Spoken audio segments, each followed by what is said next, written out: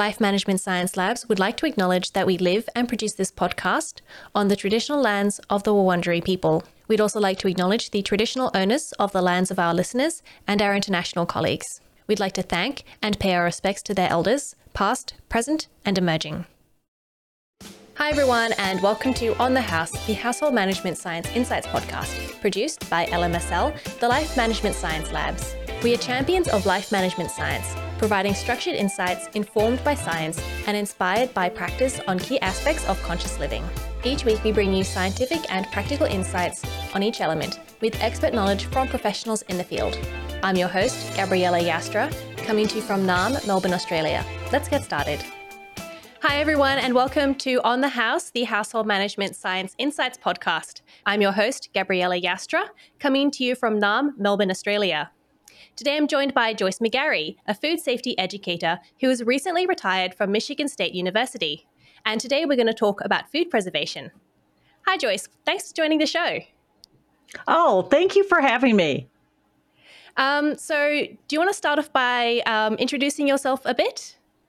Sure. I would just really a pleasure to be here with you.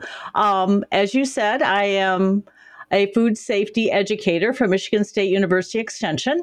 I had worked for 23 years in the area of nutrition and food safety. Also emergency preparedness when it came to food as well. So those were my passions, and it led from nutrition and healthy eating into safe eating. It's really been quite a good process between nutrition, healthy eating, and keeping your food safe. So throughout these 23 years, I have educated many consumers on how to keep your food safe, especially during emergencies. If your power should go out, so many foods become unsafe quite quickly. So we have to educate on what foods are safe to eat after an emergency or disaster may have happened. And then we've done a lot of fact sheets that Michigan State University Extension has published on different types of food safety and now food preservation, a very important topic as it goes very well with safe food, because you have to understand how to preserve food safely at home for your family and your friends.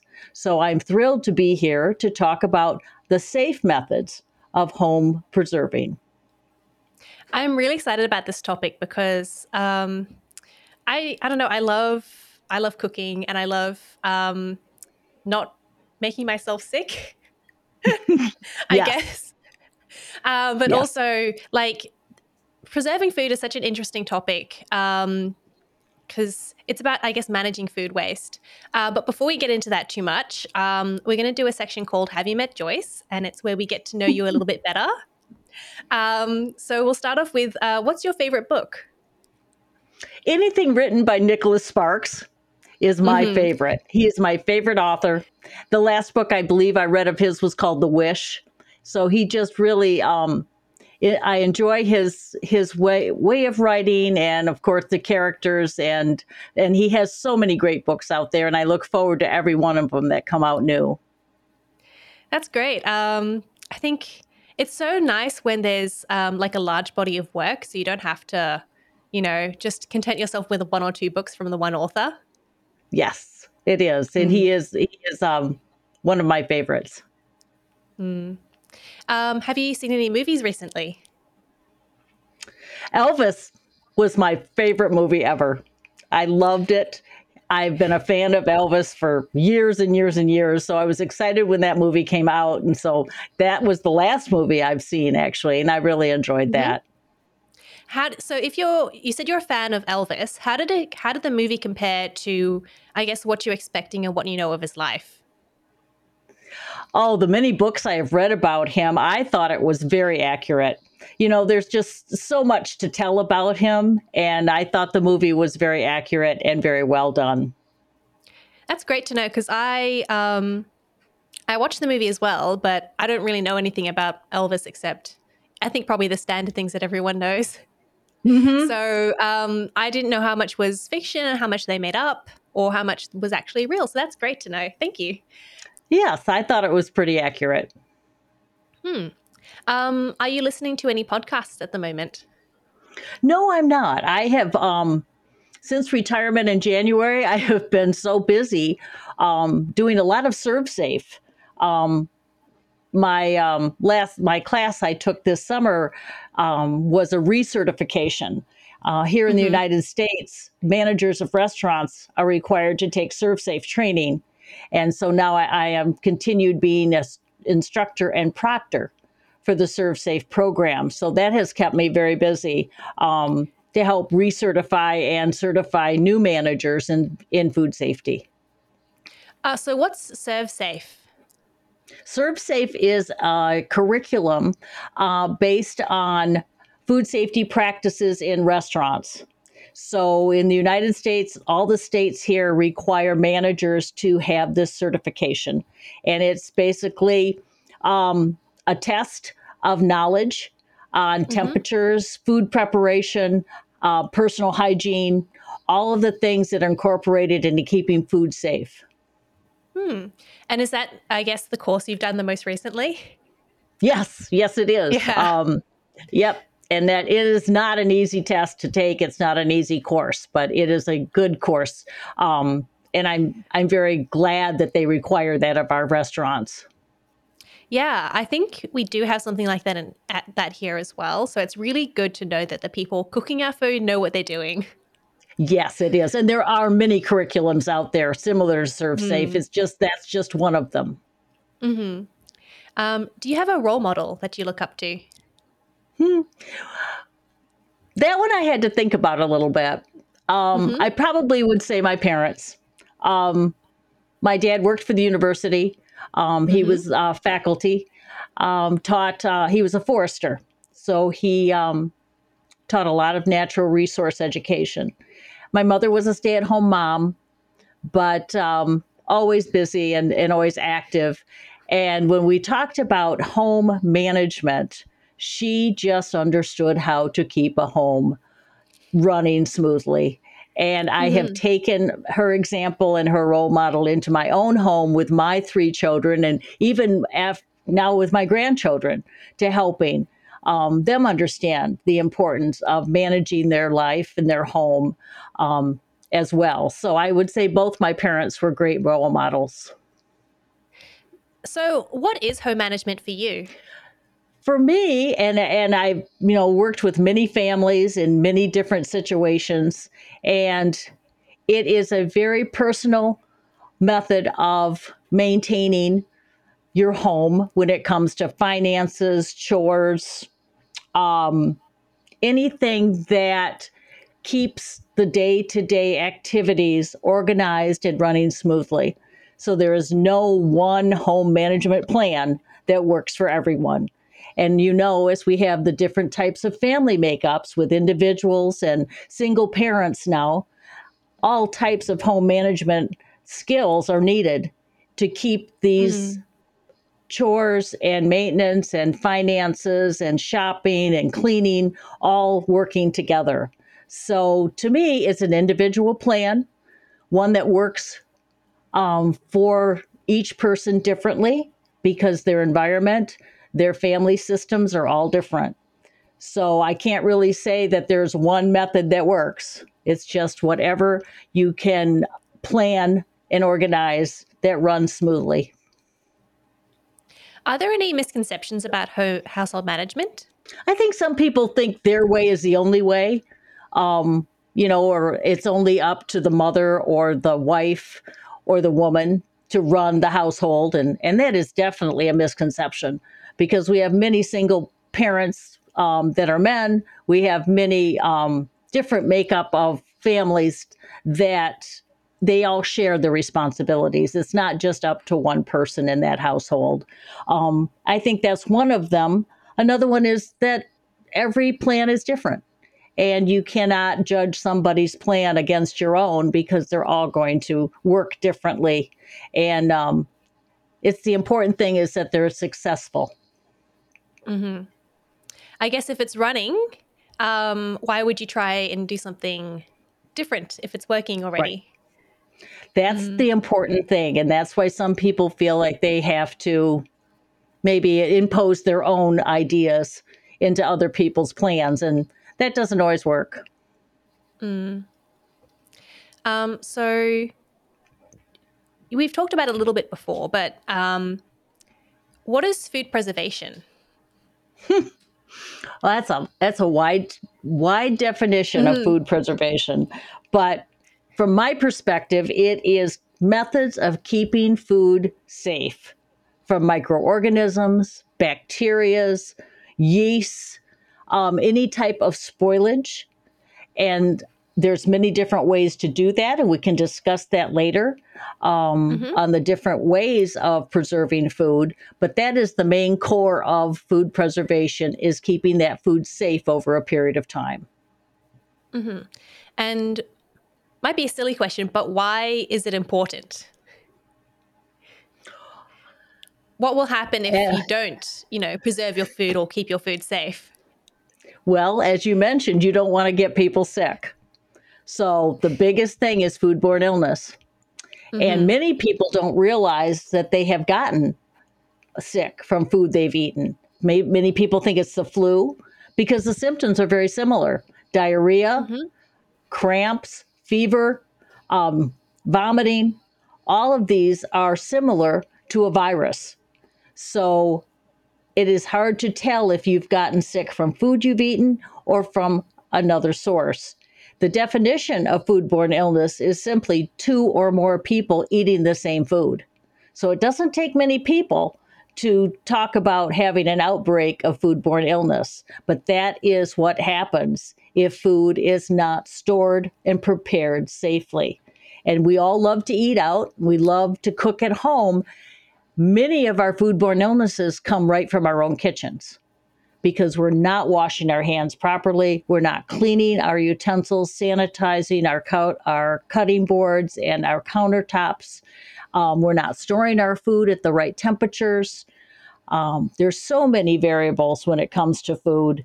And that's why it's just something that has been ingrained in me since I started teaching food safety, is just the myths that are behind keeping food safe. How many people leave meat out on the counter to thaw? How many people leave eggs on the counter? Things like that, they really do need refrigeration. That is what keeps them safe. So we try very hard to help people understand what happens if you don't do that. So what are some myths that you often have to debunk for people? You've mentioned sort of defrosting meat. So what's the best way to defrost meat, I guess? In the refrigerator or in a microwave, or you can cook it from the frozen state. You don't have to defrost it. Yep, it just takes longer. But I think one of the biggest myths is people say, I've done it for 50 years and I'm still not sick. Well, you've been lucky. You've been lucky. That's all we can tell people. A lot of people, right now, if you notice in the restaurants, at least here in the United States, if you order eggs that are not well cooked or hamburger that is not thoroughly cooked, it says on the bottom of the menu, not responsible. We will not be responsible for undercooked foods because of the high potential of having bacteria or microorganisms into the food that's not cooked properly. So many of the myths just are coming from people who have that habit. They grew up with keeping meat on the counter. They grew up with maybe not washing their cutting boards and not washing their hands between cracking eggs and handling meat. So it's an awareness that I think we need to bring out more to people.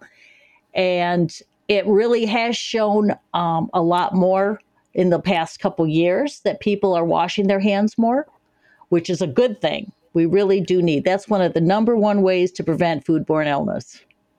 So, and the proper way of washing hands, using your soap, drying your hands properly, all of that is very important in the whole process. So when you're preserving food, what sort of steps do you need to take to make sure the food is safe? Well, I think you first have to think about what type of food you and your family like to eat. I mean, there's no sense in preserving food that people are not going to like to eat. So think about what you like to eat. If you have a garden, think about that. Plant in your garden the vegetables that you want to preserve. Or we have many, many farmers markets here. So you can go to the farmers market and get your bushel of tomatoes. You can get your cucumbers, whatever you want to buy in bulk. And then think about the taste. Do you want frozen? Do you want something that's been canned, or do you want something that's been dried? Those are your three methods of preserving food. So many people would prefer frozen corn, frozen green beans over canned green beans and corn.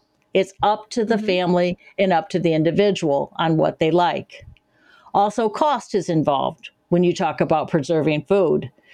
If you are canning, that means you have to buy jars, you have to buy lids, you have to buy rings to go on the jars, and then you have to buy the equipment, either the water bath canner or a pressure canner. Both are not very cheap. They're both pretty expensive types of equipment. You also have to store them in the off season if you don't have a lot of room. If you choose to freeze, that takes up a lot of space in your freezer. If you have an extra freezer, that would be ideal. That gives you more room. Many people don't have that. They only have a small freezer in their refrigerator, and that's it. If you decide to freeze, you're not going to have much room for anything else. Drying, a lot of foods are not good after being dried.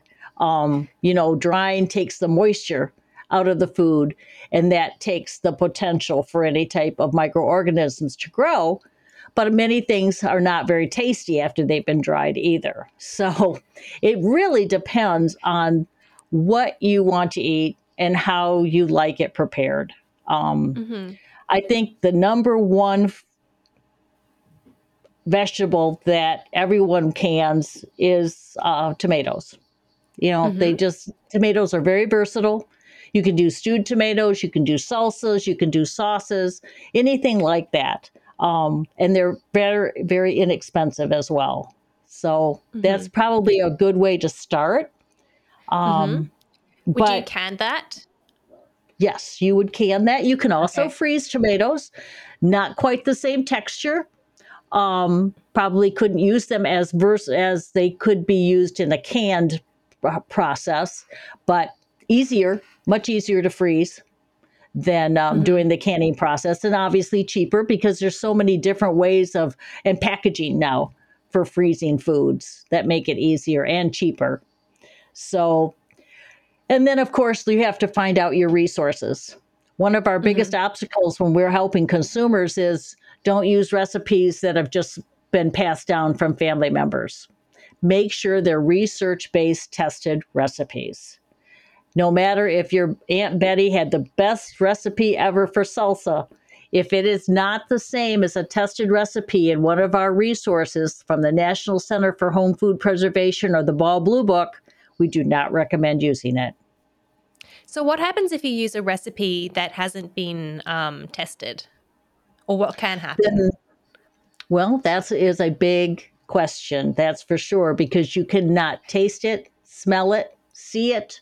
You do not know if there's microorganisms, bacteria in that food that you have prepared. So even a small taste of it could make you very, very sick. So that's why it's so crucial to start from the beginning with the tested recipes. Many recipes prior to 1994 did not acidify any tomato products. And so people are still using recipes prior to 1994 that do not add any type of acidification to tomato products. That leads to a high potential of bacteria to grow in that type of food. So many people just do not want to change the recipe. It was one that was passed down from many generations. So it's a challenge to tell them, no, we really need to add that acidification. Find your recipe in more of the new research. So I thought that if you just cooked something to the desired temperature, to the, I guess, the correct temperature, it would kill all the bacteria. And then so long as, say, the jars and everything were also heated to that temperature, it would be okay to put them together and seal it, and the food would be okay. So that's not correct? That is a very common myth, but botulism is one that cannot be killed by high heat. In fact, the Huh. high heat develops spores. Those spores cannot be killed from the high heat. That's why it's so important to acidify any type of low acid foods so that type of environment does not start to grow. I had no idea. What other types of low acid foods would be included in that? You would have meats and vegetables, but Mm-hmm. then we're talking about a whole different process of canning. We're using a Mm-hmm. pressure canner at that point, and that is a higher temperature, and that creates a whole different environment for those vegetables to be processed at a higher temperature. With tomatoes and acid and high acid like pickles, jams, and jellies, they can be processed in a water bath canner as long as they Mm-hmm. have that extra acidification, either lemon juice or citric acid added to that jar, because the boiling water bath only gets to 212, the boiling. A pressure canner Mm-hmm. gets to 240 degrees. So Mm-hmm. even though depends on what you want to process, again, depends on the equipment you want to purchase. Pressure canners are a lot more expensive. So what's the difference between a water bath canning and a pressure canner? What's the difference? The, the water bath canner only gets to 212 degrees. It's like an Mm-hmm. open kettle type of soup pot that you put your jars in, put at least an inch of water over the top of these jars, and you boil for the right amount of time that's on the recipe. Those are Mm-hmm. for any high acid foods. So we're talking Okay. fruits, we're talking pickles, we're talking Mm-hmm. tomatoes, we're talking jams and jellies. Those are all considered Mm-hmm. high acid foods. So they don't need to have that high temperature in there. Mm-hmm. But when you're talking meats and vegetables and seafood, those are low acid foods. They need that higher temperature in a pressure canner of 240 degrees. Pressure canners are a little tricky. Obviously, if you understand how they work, they're like a pressure cooker, except they're bigger. Mm-hmm. And that pressure builds up to a certain amount. Depending on your recipe, it's usually 10 pounds of pressure for a certain amount of time. And that Mm-hmm. gets all of that air out of those jars and makes a safe environment for that food to sit safely on a shelf. Huh. So Okay. those So, are the those are sorry, the go two ahead. types. No, that's okay. Those are the differences between a water bath canner and a pressure canner. For a water bath canner, my dad always did something. He would put the jars in the oven and then he would like bake them in there. And then I think after that, he would fill them, put the lid on, and then put them back in the oven. That's not enough? No, unfortunately, that is a very, very unsafe method. I'm certainly Okay. glad your dad was not injured. Um, those glass jars are not meant for dry heat. They're meant for to Mm-hmm. be heated in a water environment or a steamed environment. So when you put them in an oven in a dry heat environment like that, they could easily break and explode. So Okay. I'm glad that he Maybe he never didn't got put them in hurt. the oven. Maybe he didn't put them in the oven, but you couldn't do the same and just put them into a pot filled with water? Boy, but the jars are hot, the water is Mm-hmm. hot. Yeah. So that makes the environment safe. They do, and they're made, canning jars are made to withstand that type Okay. of heat. Make Mm-hmm. sure also, many people use just regular manufactured jars that have come with already a product in it that they've bought from the grocery store, like a spaghetti jar, a mayonnaise Mm-hmm. jar. We don't recommend using those either. Those are a one-use jar. They have already gone through a processing at the manufacturers, and they cannot withstand another treatment without breaking. Oh, I didn't know that. Yes. So it's Um, important to use the right type of canning jars as well. okay. I have some jam at home I'll need to be throwing out, I think. Oh, Oh, maybe not throwing out, but I just won't be doing that again. oh, okay. I made jam and then I just used the jars I had at home, which was a harissa jar. Did you process? And So tell me how you did it. this was last year, so I can't remember everything, but I'm pretty sure that I boiled the jars, I Okay. think, or put them in the oven. I can't remember which one.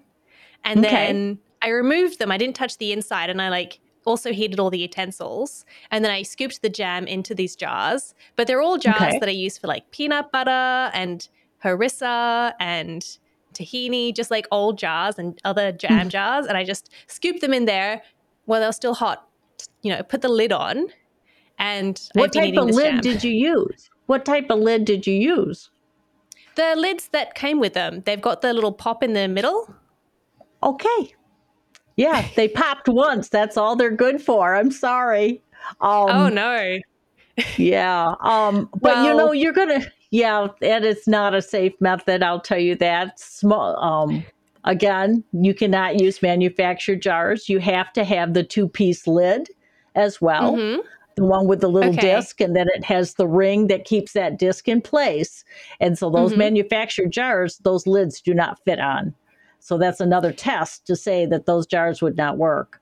What's good? What has might show up, and it hasn't yet, is mold on your jelly. Have you noticed any mold on the jars? No? Okay, because many times when it's not processed properly, mold will grow quickly. But Mm-hmm. there are also yeast that could grow that you might not be able to see, but you could smell it. But Okay.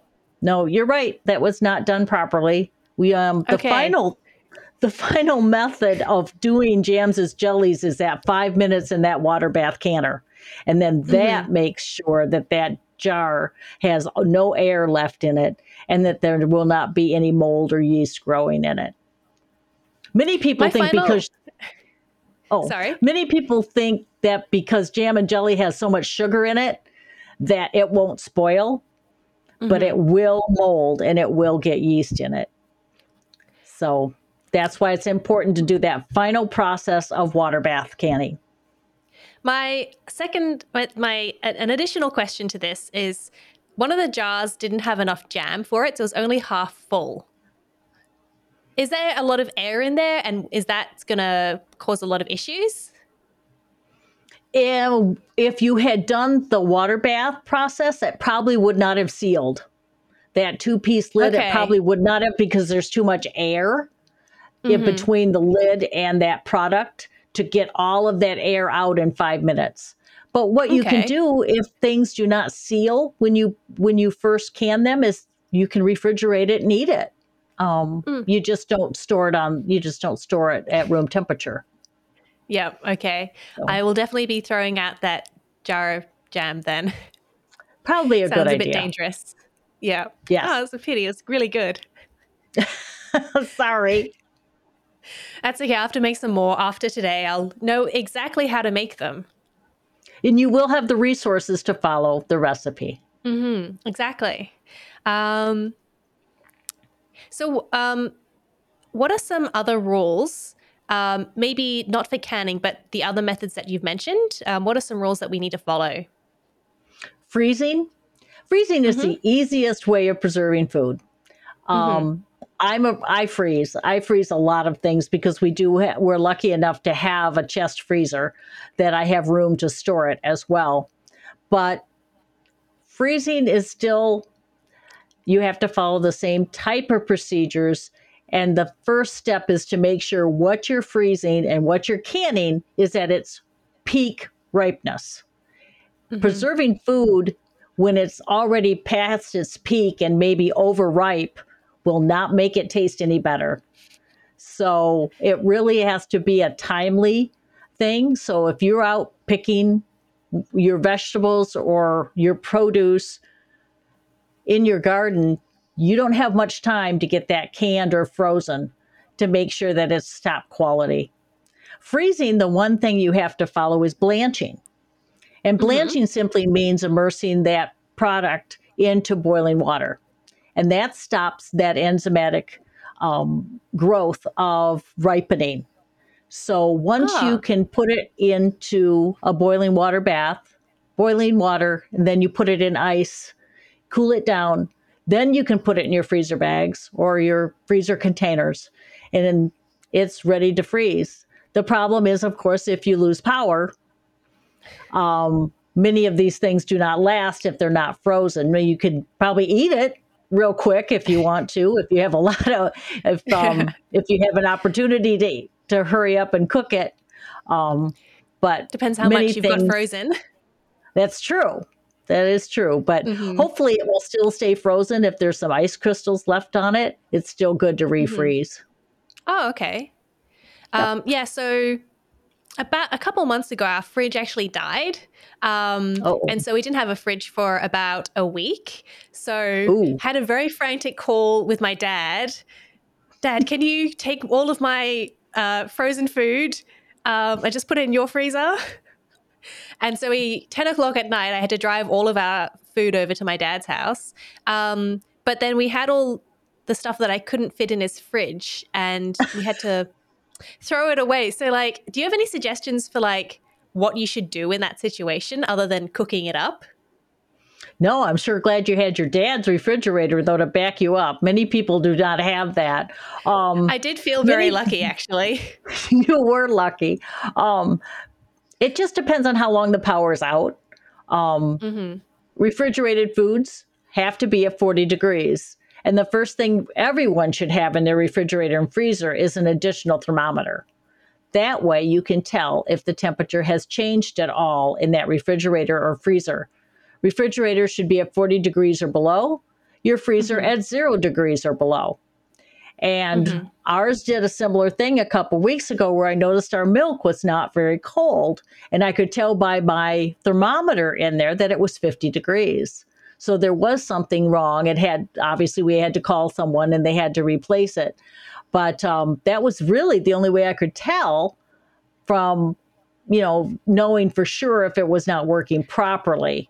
Mm-hmm. Sometimes people do not realize it until it's way too late and you can't save anything. But Mm-hmm. obviously, the most dangerous and the most perishable would be your meats, your lunch meats, your milk, your eggs, any type of dairy products, yogurt. Those things, if they stay above 40 degrees for more than a couple hours, will not keep. Mm-hmm. And for frozen food, you said that if anything's got ice crystals on it, it should be Mhm. okay to refreeze. So, like, you've taken a piece of or the power goes out for, I don't know, overnight. You've kept the freezer closed all night. You open the freezer, and it's definitely not as cold as it was, but everything still seems to be frozen. Is it okay if the power then comes back on, If things or still should you? seem to be frozen, Mm-hmm. right? If they still seem frozen, Mm-hmm. um, then yes, it's probably okay. And the key is to keep that door closed as well. Yeah. And also to Mm-hmm. check the thermometer.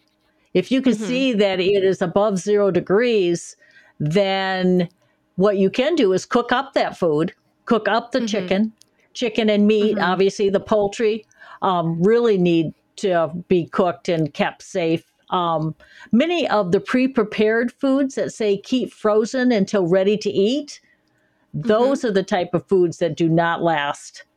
If it goes above 0 degrees for any amount of time, using frozen pizzas, frozen meals of any type, do not last and should not be eaten if that temperature has gone above 0 degrees for any length of time. So, Oh, I what would you have can thought. do is, Sorry, go ahead. oh, that the pre prepared food would be safe to eat because there's probably a lot of preservatives and additives in Exactly. it. But no, if you read the directions on the box, it says, do not thaw. And it's been thawed in that freezer, you cannot refreeze it. Mm-hmm. Many of the fruits and vegetables are safe if they have ice crystals on it. But again, you're Mm-hmm. talking fish and poultry, very highly perishable. But you could cook it if you think it has Mm-hmm. stayed at 40 degrees at refrigerated temperatures. You can cook it and then refreeze it when the Okay. temperature, when the thermometer, when the power comes back on, or else have a big party and have everyone over. Just tell them not to leave any food behind. Don't bring That's anything. right. Everyone come or everyone bring their food from their refrigerator Mm-hmm. so you can cook it up. But it Yeah. never fails. It seems like it's the after you've gone to the grocery store and filled your refrigerator when that power may go out. So Yes. Or 10 yeah, o'clock at night, which is what happened to me. yes. Or our last fiasco was we left the door ajar to our freezer. It didn't close all Mm, the way. So everything in the front of the freezer thawed. Everything behind in the back stayed pretty cold. So we didn't mm-hmm. lose that much that time. But make sure your seal is good on your refrigerator. Make sure you have a thermometer in your refrigerator because you cannot tell what temperature it is. That's the best way to tell. I read something about how you should keep a block of ice in a cup and put a coin on top of it. Hmm. And if you notice that like the coin has moved into the ice, then it means that the freezer has not been cold. But is that something that you would recommend doing? Many people do that when they leave for a period of time and they're not Mm-hmm. sure, when they're gone, if that has happened. The problem is you don't know how long that power's been out. And if all Mm-hmm. that food thawed and then refroze, doesn't mean it's safe. Mm-hmm. It is one way to find out, but it's not a very efficient way to know if the food is safe. Mm-hmm. Because, like I said, if it thawed, the penny dropped, and then the power Mm-hmm. came back on and everything refroze, that doesn't mean that food is safe. I guess in that case, you just throw everything out and you start Yep. again, unfortunately. That's the best way. Mm. So you said the final way was drying. So how do you do that? Yes. Well, we used to do a lot of oven drying, and you still Mm-hmm. can. If your oven goes low enough to about 225, you can still dry in the oven, except you got to keep the door open. It takes a lot of electricity, a lot of gas to do that. Mm-hmm. Right now, we're recommending using food dehydrators. There's so many Mm-hmm. different kinds on the market. They're very reasonably priced, and they work very nicely. Again, following recipes on what things are the best to dry, how long to dry them is where the recipes come in handy because you can obviously ruin food by drying it for too long.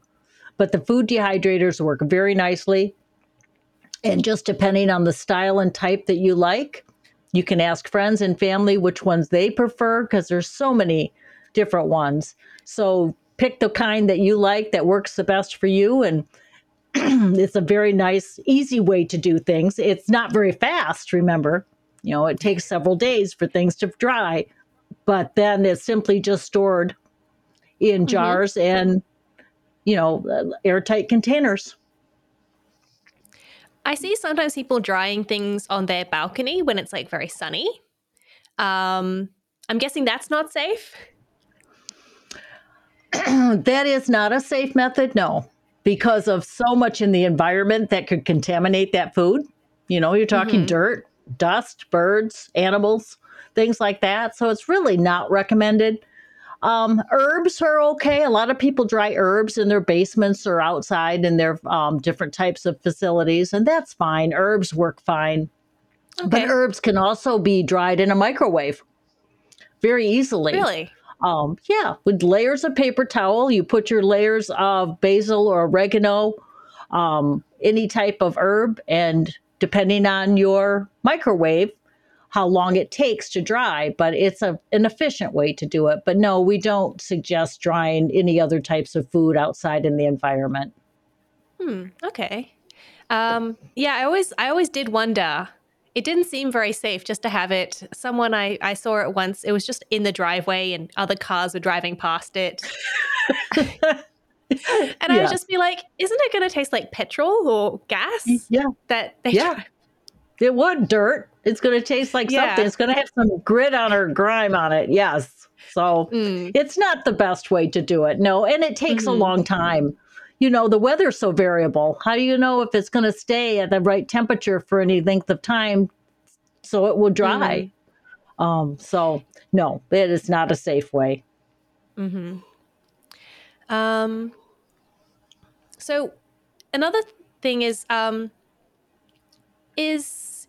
so there are different types of preserving, but do they lose any nutrition when you preserve them? Again, following research tested recipes, no. Okay. Over processing, if a recipe says, for example, green beans in a pressure canner for 40 minutes, you go, oh, I think I want to do it for 50 minutes and make sure they're safe. There won't be much nutrition left in those string beans.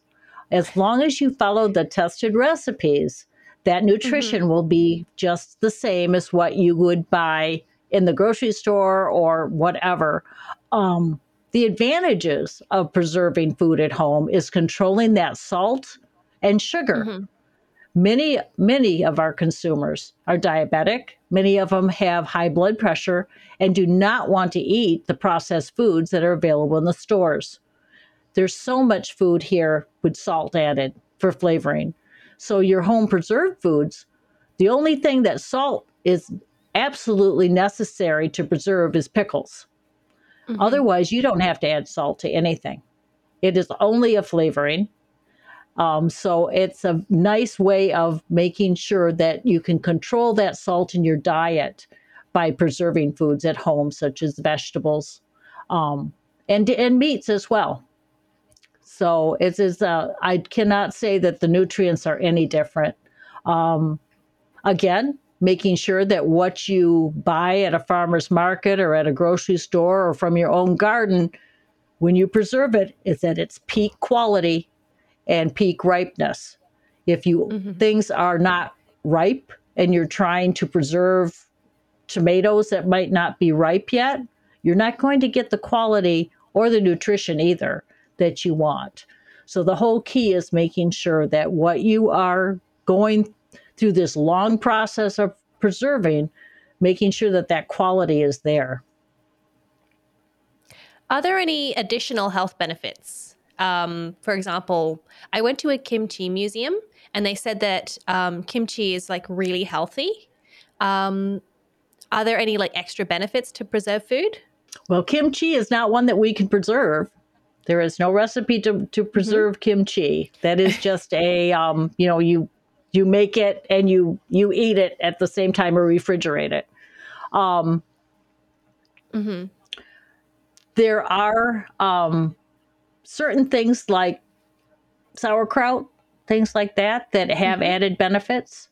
Um, but many of the trendy foods, be careful. If there's no recipe to preserve them, that means they should not be preserved. They can be eaten fresh, made and eaten fresh and refrigerated, but not preserved to be shelf stable. What about for like leafy greens? What should we do for those? I Hmm. feel like those would be hard to preserve without losing, I guess, some of the They are. integrity of them. Hmm. That's exactly it, honey. You are right. They will not preserve well. They don't dry well, they don't can well, and they don't freeze well. Unfortunately, no.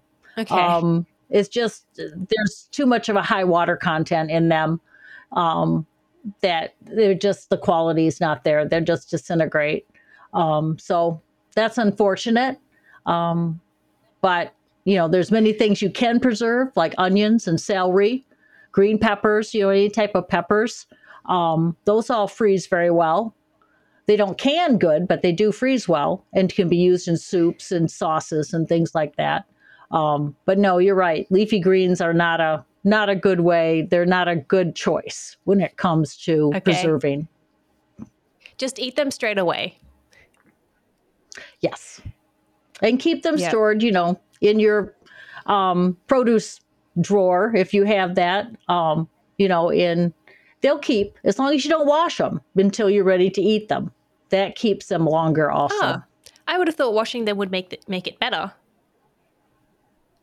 No, because like it make them adds that last. extra water to it. It makes them more prone to spoilage. Same way with berries, strawberries, blueberries, things like um, any of the type of berries. We to keep them longer in your refrigerator from molding. Don't wash them. Just wash them when you're ready to eat them. I have been doing that wrong then because I always get the whole packet out. I wash them all, so I'm like I can just eat them whenever I want now. That's true. Do they last But as no, I long? should just wash the ones I'm going to eat. Okay. Yep. They will last longer I actually haven't timed it. in the refrigerator. Maybe I'll have to buy 2 punnets of strawberries. Yeah. Well, you probably eat them fast enough that they're not going to. And then you keep the other one. Do you make it a habit to preserve food at home yourself?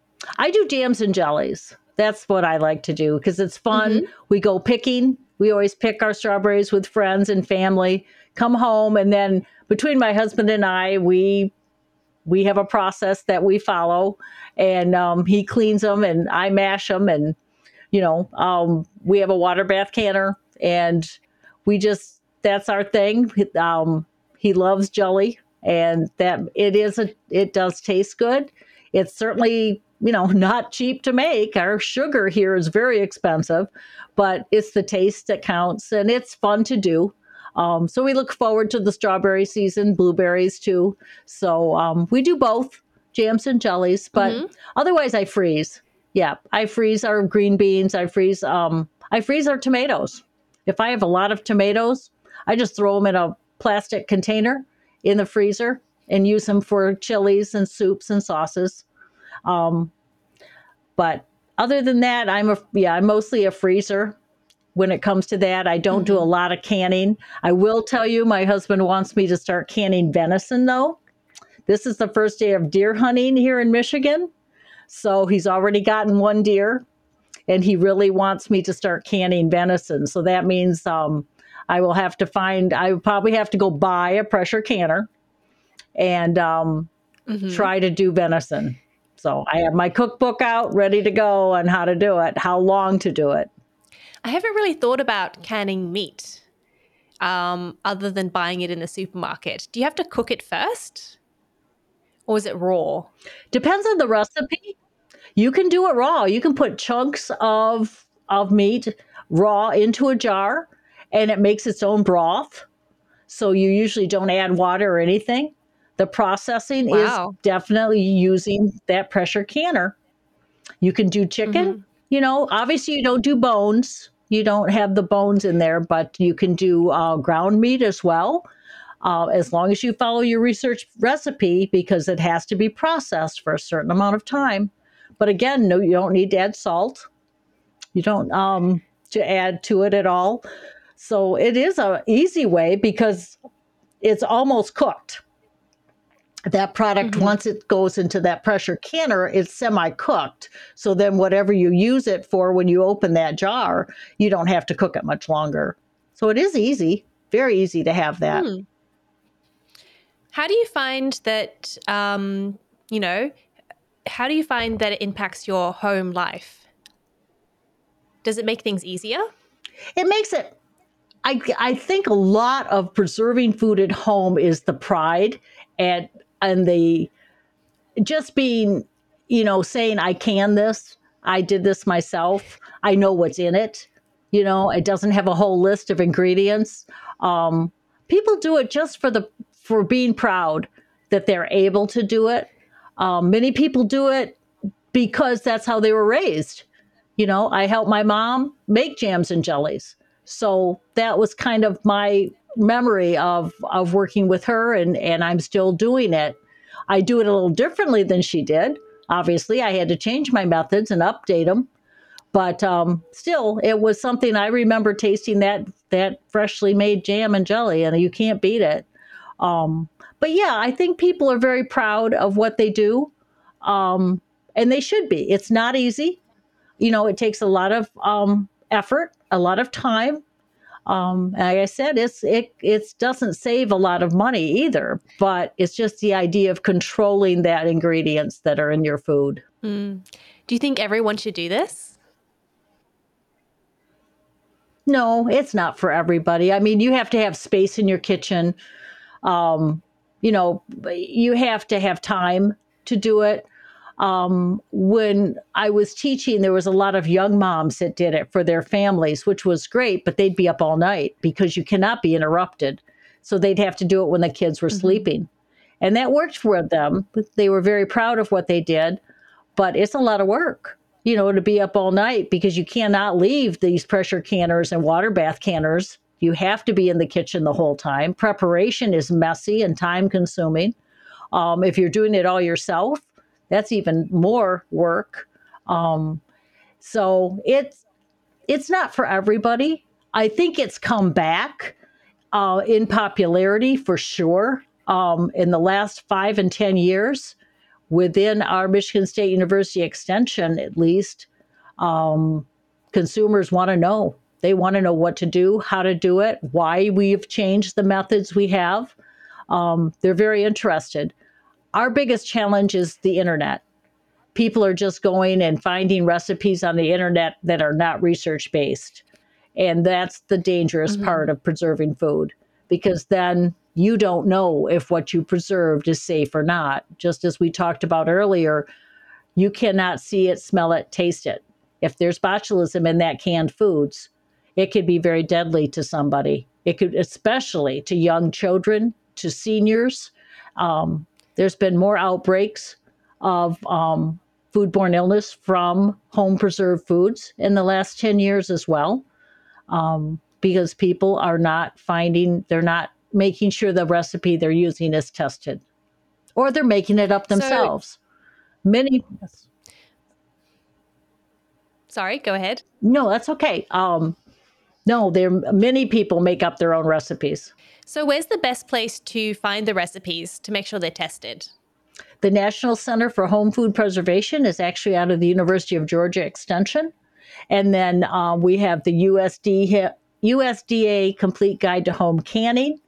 And then any of our extension services across the United States that have the EDU on their tagline, like ours is msu.edu, any of those services have research based tested recipes that you can use, print off, very easily found. You just have to, search what you're looking for and then make sure that the site that you choose is a reliable source. Yeah, and we'll put a few that you recommended in our show notes for listeners so they can find them. I'll be definitely going through and picking a few for myself so I can try them. Good. I'm glad. And So then I also would like to share that hotline number with you as well. Sure. Yes. Do you want to say it Back now? in 2000, well, back in 2017, I was given the charge of helping consumers with a hotline. And it has developed into a worldwide international resource that has really helped hundreds of people with questions. So I know that you'll supply that during this podcast as well. It's a toll free number. You actually get one of our food safety educators here from Michigan State University Extension answering those questions, and they're all very knowledgeable. Many people are asking questions just as you have today about why do you have to use certain jars, or why do you have to use a two-piece lid? Why can't I use a jar from the grocery store? Any of those types of questions we're very happy to answer and to help people understand the importance of following the research-based recipes. So it is a great resource to use. And I know the USDA also refers people to it. So we've been very fortunate, and I think it's a great resource that we've developed. And you very few places now you get a real person that you can talk to. So it makes it very enjoyable as well. Yeah, and we'll include that number in our show notes as well if anyone's needs any help So we'll move on to the questions from the audience. We got quite a few here. I guess people really want to Oh, know good. what to do. So the first question is, how did cultures preserve food, particularly meat, before modern refrigeration? What a good question. We get that a lot too, because what did people do? Well, they usually smoked it, which was a way of preserving back in the past. But things have changed because of our environment has changed. So many more bacterias, microorganisms are out in our environment that can cause these foods to become unsafe. That is why these methods have come into being, is because we have realized that there is so many more ways of food to be unsafe than there was in the past. So just because they were able to do it years ago does not make it safe now. And I guess modern facilities that do these types of preservation, they know what they're doing. They control the environment, whereas at home it's harder. Exactly. Yes. So question number 2, we sort of answered this, I think, but do I have to blanch my vegetables before I freeze them? Yes, you do. Make sure you follow that recipe on how long to blanch. The only things you don't have to blanch, though, before freezing are tomatoes, celery, onions, and peppers. If you're going to freeze any of those, you wash them, cut them up, and put them in some type of freezer container so it's airtight, and you're fine. But anything else, corn, green beans, anything like that, you follow your research recipe. It tells you how long to blanch. Even potatoes have to have blanching. And yes, if you don't, and I'll tell you my story, if you do not, they turn brown. I was teaching, Ah, and my husband decided that we had all these potatoes and he wanted to freeze them, and he did not blanch them. He simply cut them up, put them in containers, and by the next day they were all brown and mushy. So blanching stops that enzymatic, that ripening process, so they stay nice and bright and white and fresh. good to know. Do they have to be perfectly dry after you've blanched them? Or can they have a bit of No, water on no. them? What you do is you blanch them in the yes, they can have water on them. You don't want too much because then that Okay. will make them clump together. And so, yeah, you want to make sure that they don't have a lot of water because that will also compromise the quality as well. So question number 3, does preserving raw food differ from preserving cooked food?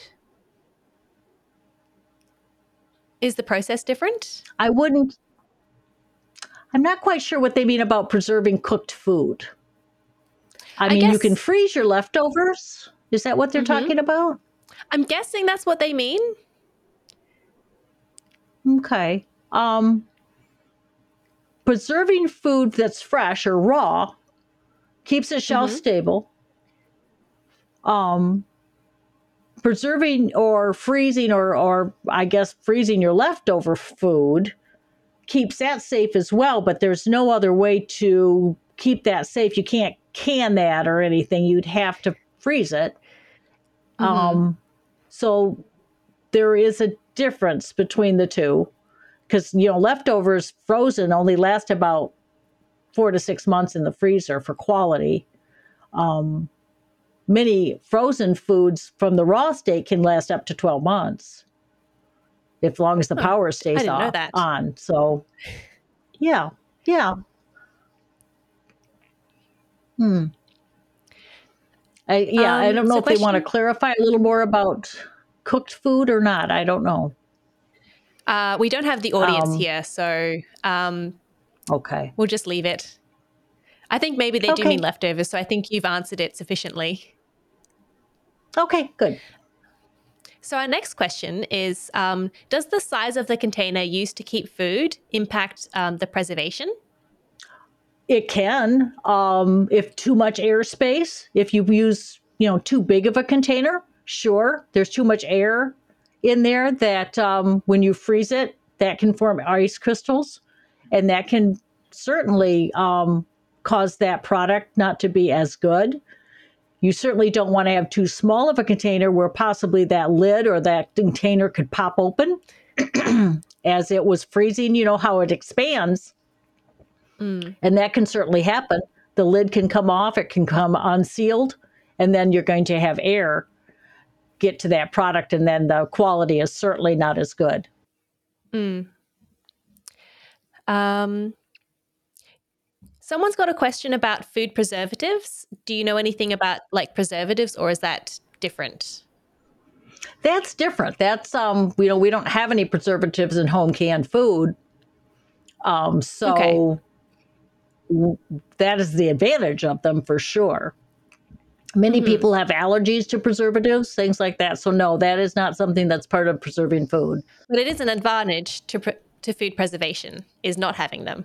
So that's Very good. much. Very much.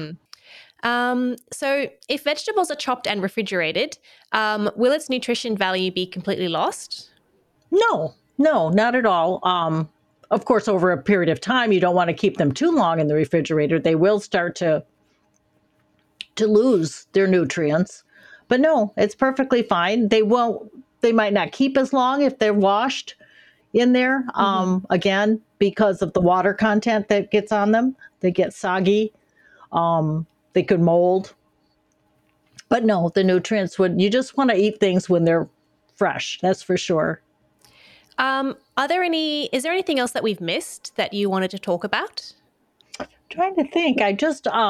I know we've repeated an awful lot about using research-based tested recipes, but it's so important to Mm-hmm. use exact amounts, not changing the amounts, not adding other ingredients to things because of the flavor. We do recommend if you have certain recipes that you like, especially in salsas, that you follow the tested recipes, then add other ingredients to it once that's been opened and you're going to serve it. Then you can add more of your vegetables or whatever that you may want in that recipe. But many things, searching for recipes to can certain fruits like melons, there are no ways to preserve melon. There is no way to Oh. preserve leafy greens. So if you're searching for a recipe and you can't find one, there's a reason. It's because it shouldn't be done. So that really helps to understand that the quality will not be there. And some people just want to try it, and you're going to find out that you cannot freeze leafy greens and you cannot can melons. It would be nothing but mush. So, but I do think that people are afraid of pressure canners. We don't want them to be afraid of pressure canners. If you want to can meat and vegetables, you have to use a pressure canner or you have to freeze. So make sure that you find a pressure canner you're comfortable with, that you know, understand how to use it before you get everything hot and ready to put in there. It's just important that you are comfortable using that pressure canner. How do you recommend like doing a practice with the pressure canner beforehand? I would definitely.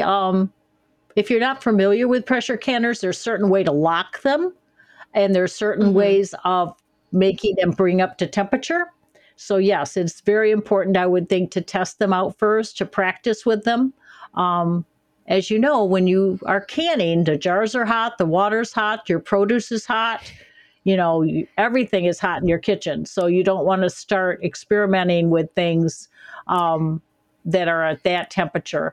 We've had a lot of people call and say, I left my canner. I went and left the room for a period of time, came back, and the water was all coming out of the canner. Well, it wasn't sealed properly. That's why the canner wasn't Mm. sealed properly. We can't tell you if the food in there is safe because it wasn't processed at the right pressure. So there's a lot of Mm. variables that have to go into it. Um, and I guess the safest way is if you think that there has been something in that process that did not turn out right, or you missed something in the recipe, I would not eat it. Unfortunately, I would not eat it. Mm. I guess it's safer to have food wastage than to, harm yourself or your family. Foodborne illness is deadly. It really is. We've Mm-hmm. gone to so much. There's so many stories out there, and so many organizations that are helping people with the side effects of foodborne illness or deaths from it that could have been prevented. Your organs shut down. The side effects are lifelong. It's very, very serious. And I guess that's why I have the passion for it, is to prevent that from happening. I seem to be the food safety police in my family and friends. If they have a question, they call, hey, Mm-hmm. I bought this deli meat. Is it still good? And I enjoy those questions. I loved working the hotline because people questioned why. And that's the important thing. Um, and they were very appreciative. It is hard to tell somebody you have to throw it away after they have 20 jars of green beans and they only used a water bath canner. It's really hard to tell them they have to throw them away, but you have to. It's not worth the chance. So you suggested food safety as your open mic. So the open mic is when you get to talk about something that you're passionate about. And we've already talked a little bit about food safety, but was there anything else that you wanted to say about food safety? Um, there's just so many choices. We're so lucky in our world to have so many choices of food, and they're so expensive. At least they are here in the United States. And so to keep them safe, to prepare them safely, is such an important part of keeping your home management skills up, making sure that you're cooking right, that you are preparing food properly, that you're storing food properly. It all affects your family. It affects you. Like I had stated earlier, children and seniors are definitely more prone to any type of foodborne illness, and we all have that in our families. So to make sure that we are preparing food safely is vital to the health of our families. And I know we have Thanksgiving coming up here in the United States, and that's one of our biggest holidays where people sit around all day and eat food from the turkey that's been sitting out for 6 hours. We can't do that. We have to get that food in the refrigerator. We cannot leave it out for any period of time.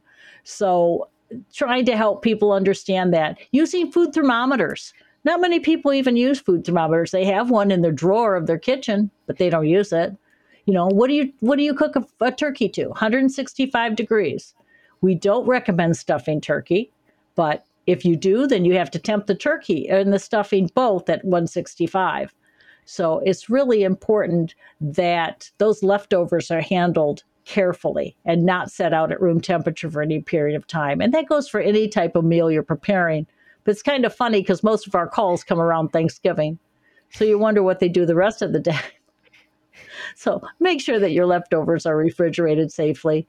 If you're not going to eat them right away within a day or two, freeze them, and they'll last up to 4 months in the freezer. So at least you'll have them later to eat, and they'll be safe.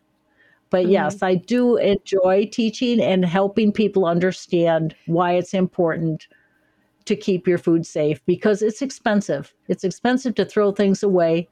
Try to buy, in smaller quantities if you don't think you're going to be able to eat all of that food before, the time period. So there's a lot of ways that you can preserve your food by just preserving it and just freezing it for later use. Mm-hmm. Oh, yeah, that has been something that I have worked on for a lot of time and helped people to understand what type of food during emergencies that can store safely as well. Mm-hmm. Because everyone should have some type of backup when it comes to having food for a period of time if there should be such a disaster happen in your area. So, any type of non perishables, canned products, anything like that works very well to be kept as an emergency preparedness meal.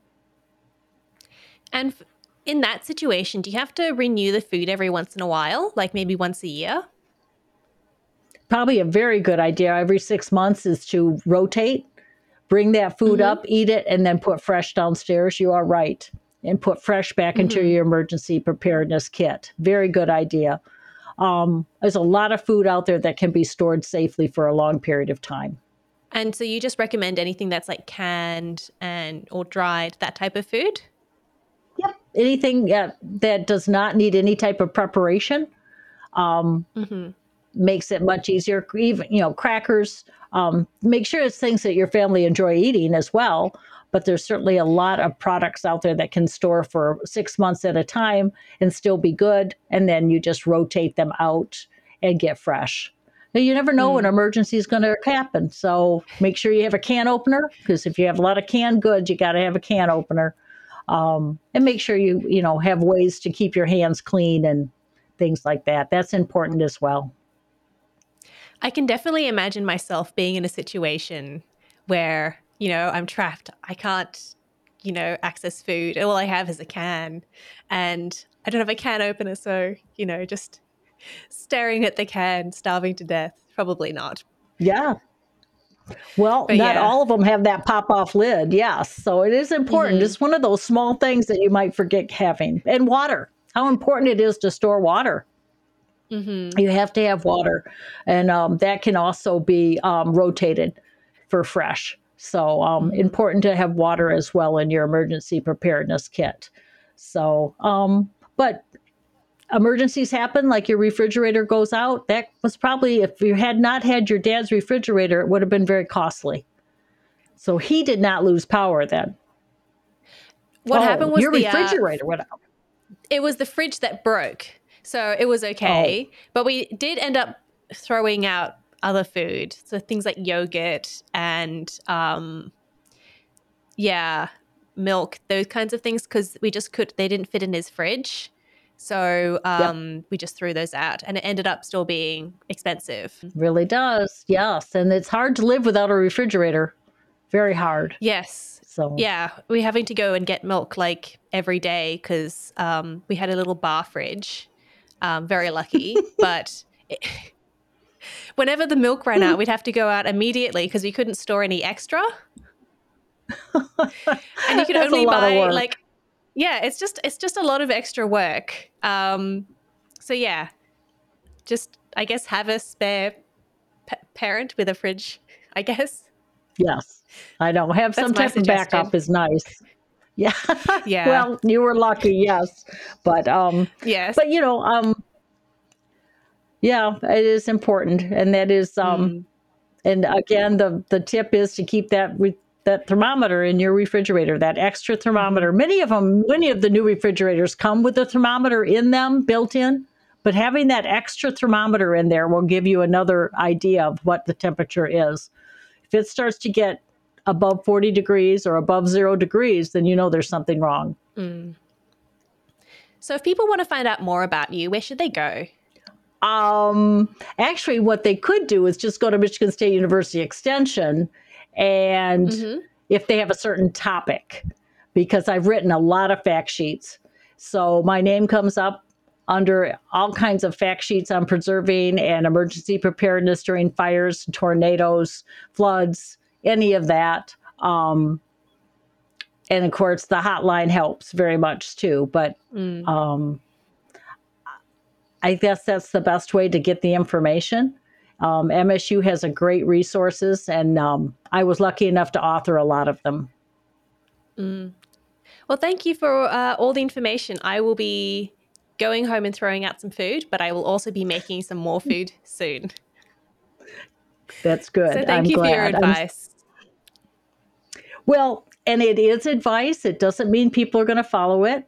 Behavior change is hard. We try to give the reasons why, and I think that's all we can do. But, there are some very serious consequences to food that has not been preserved safely.